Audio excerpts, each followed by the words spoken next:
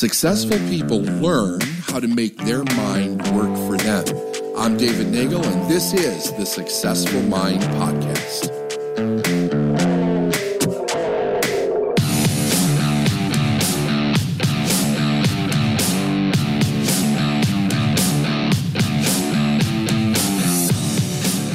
I'm going to give you a little snippet out of chapter 12 from The Science of Getting Rich.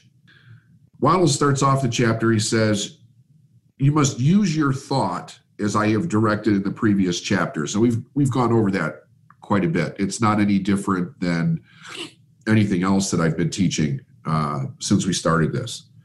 So I think we have a good idea of how we need to use our thought, how we need to direct it.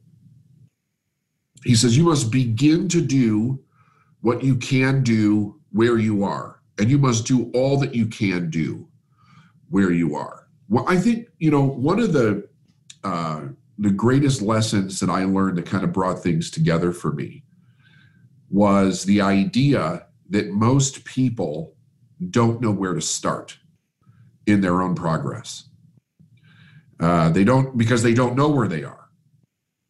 They don't have a reference as to really understand where they are in their progress or even in their failure, if that's what it is that they're experiencing.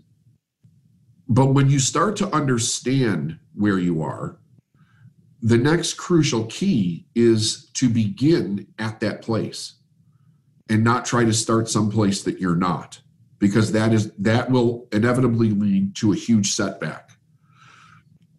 You must begin to do what you can where you are. And you must do all that you can do where you are. You can advance only by being larger than your present place. And no person is larger than their present place who leaves undone any of the work pertaining to that place. You have to really give some consideration to this, because if there's anything that's true, people want to skip stuff all the time, especially if they don't like it. And we all want the result. I've never met anybody that didn't want the result. The problem is, are you willing to become the person who gets that result? They just want to do, there's like, just tell me what to do. Just give me this one thing to do, or this system, or whatever. And it's like, no, it's about literally becoming that person. And no person is larger than his present place who leaves undone any of the work pertaining to that place. The world is advanced only by those who more than fill their present places. If no one quite filled his present place, there would be a backsliding in everything. Those who do not quite fill their present places are dead weight upon society, government, commerce, and industry. They must be carried along by others at great expense. Now, if you think about the way the average person lives, if there weren't some kind of a system put in place, most people would backslide very easily. Society in and of itself, the way that it's set up, it does kind of put a pressure on a person to live to some certain standard. If you start off at school, if you go to work, you start to raise a family, there is a pressure in different places to maintain some kind of a standard.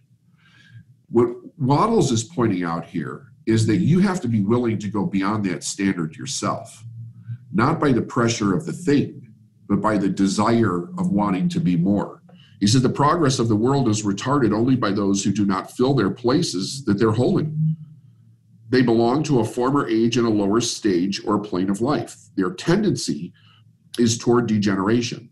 No society could advance if every individual was smaller than his place, because social evolution is guided by the law of physical and mental evolution. In the animal world, evolution is caused by an excess of life.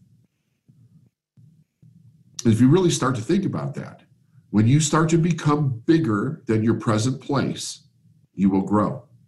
You will see the external realization of that growth. The people, the money, the organizations, everything that is required.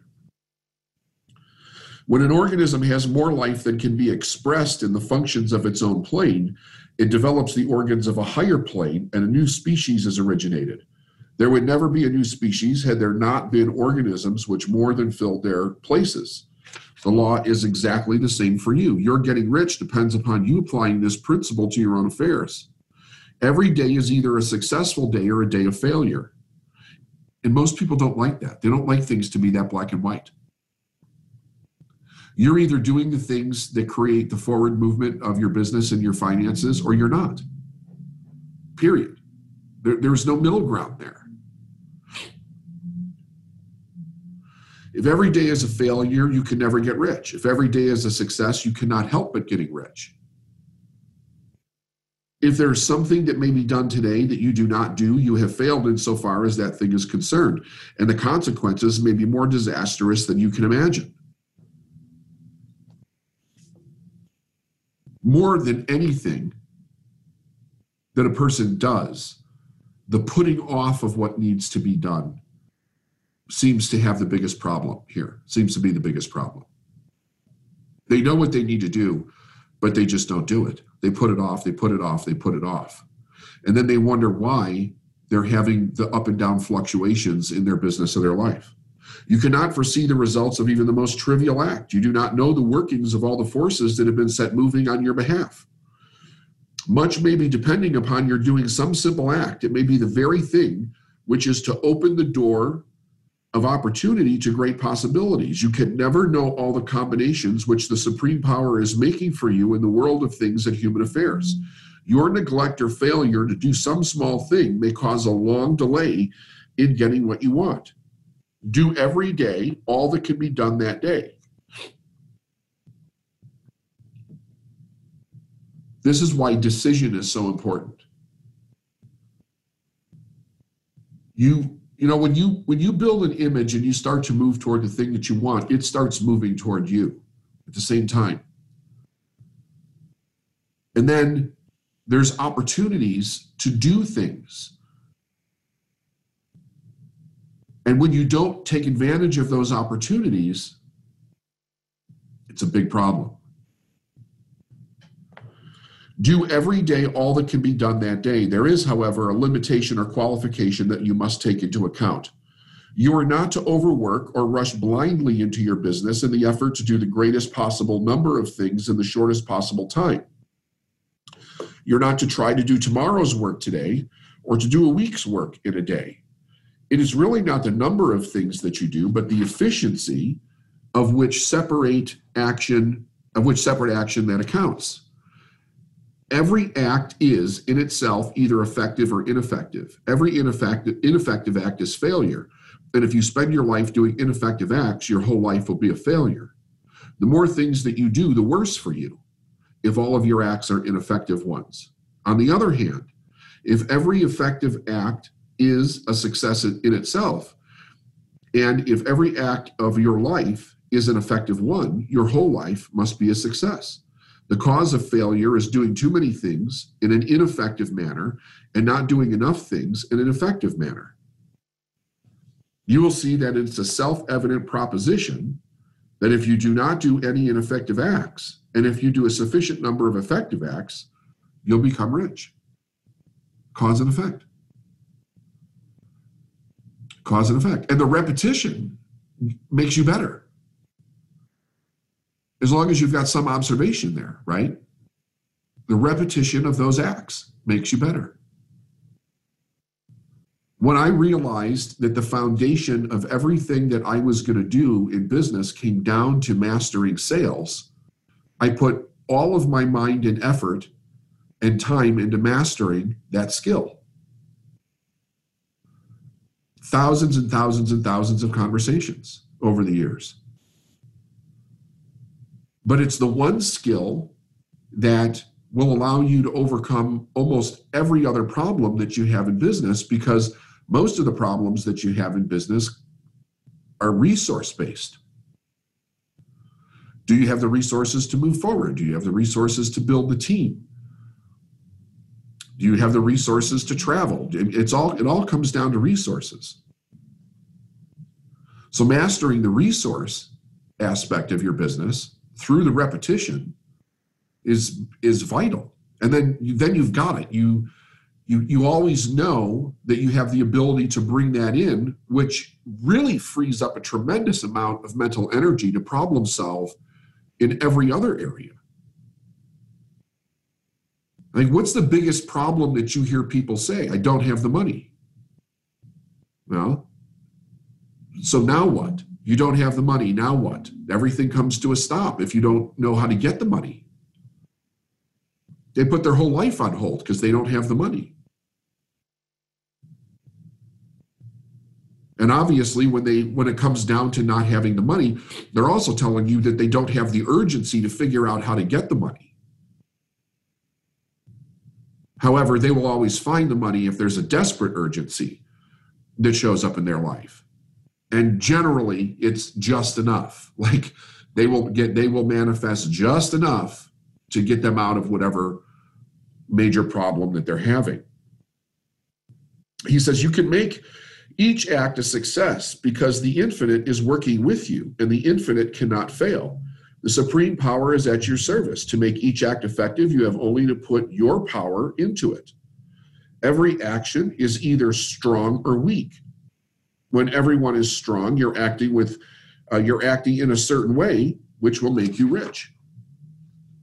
Every act made strong and effective by holding your vision while you're doing it and putting your whole power of your faith and your purpose into it. So again, he's saying the same thing here. The vision, your faith, your purpose, your desire, the energy behind it. Nowhere in here does he say anything about listening to the idea of failure or doubt or worry or following negative self-talk. So that's a discipline. It's at this point that the people who separate mental power from personal action fail. They use the power of mind in one place and at one time, and they act in another place at another time. Thus, their acts are not successful in themselves. Too many of them are ineffective. But if you put the supreme power into every act, no matter how commonplace, every act will be a success in itself. Every success opens the way to other successes. Your progress toward what you want and the movement of what you want will become increasingly rapid. Remember that successful action is cumulative in its results. When a person begins to move toward a larger life, more things attach themselves to him, and the influence of his desire is multiplied. This is because the desire for life is inherent in all things. All right, remember that.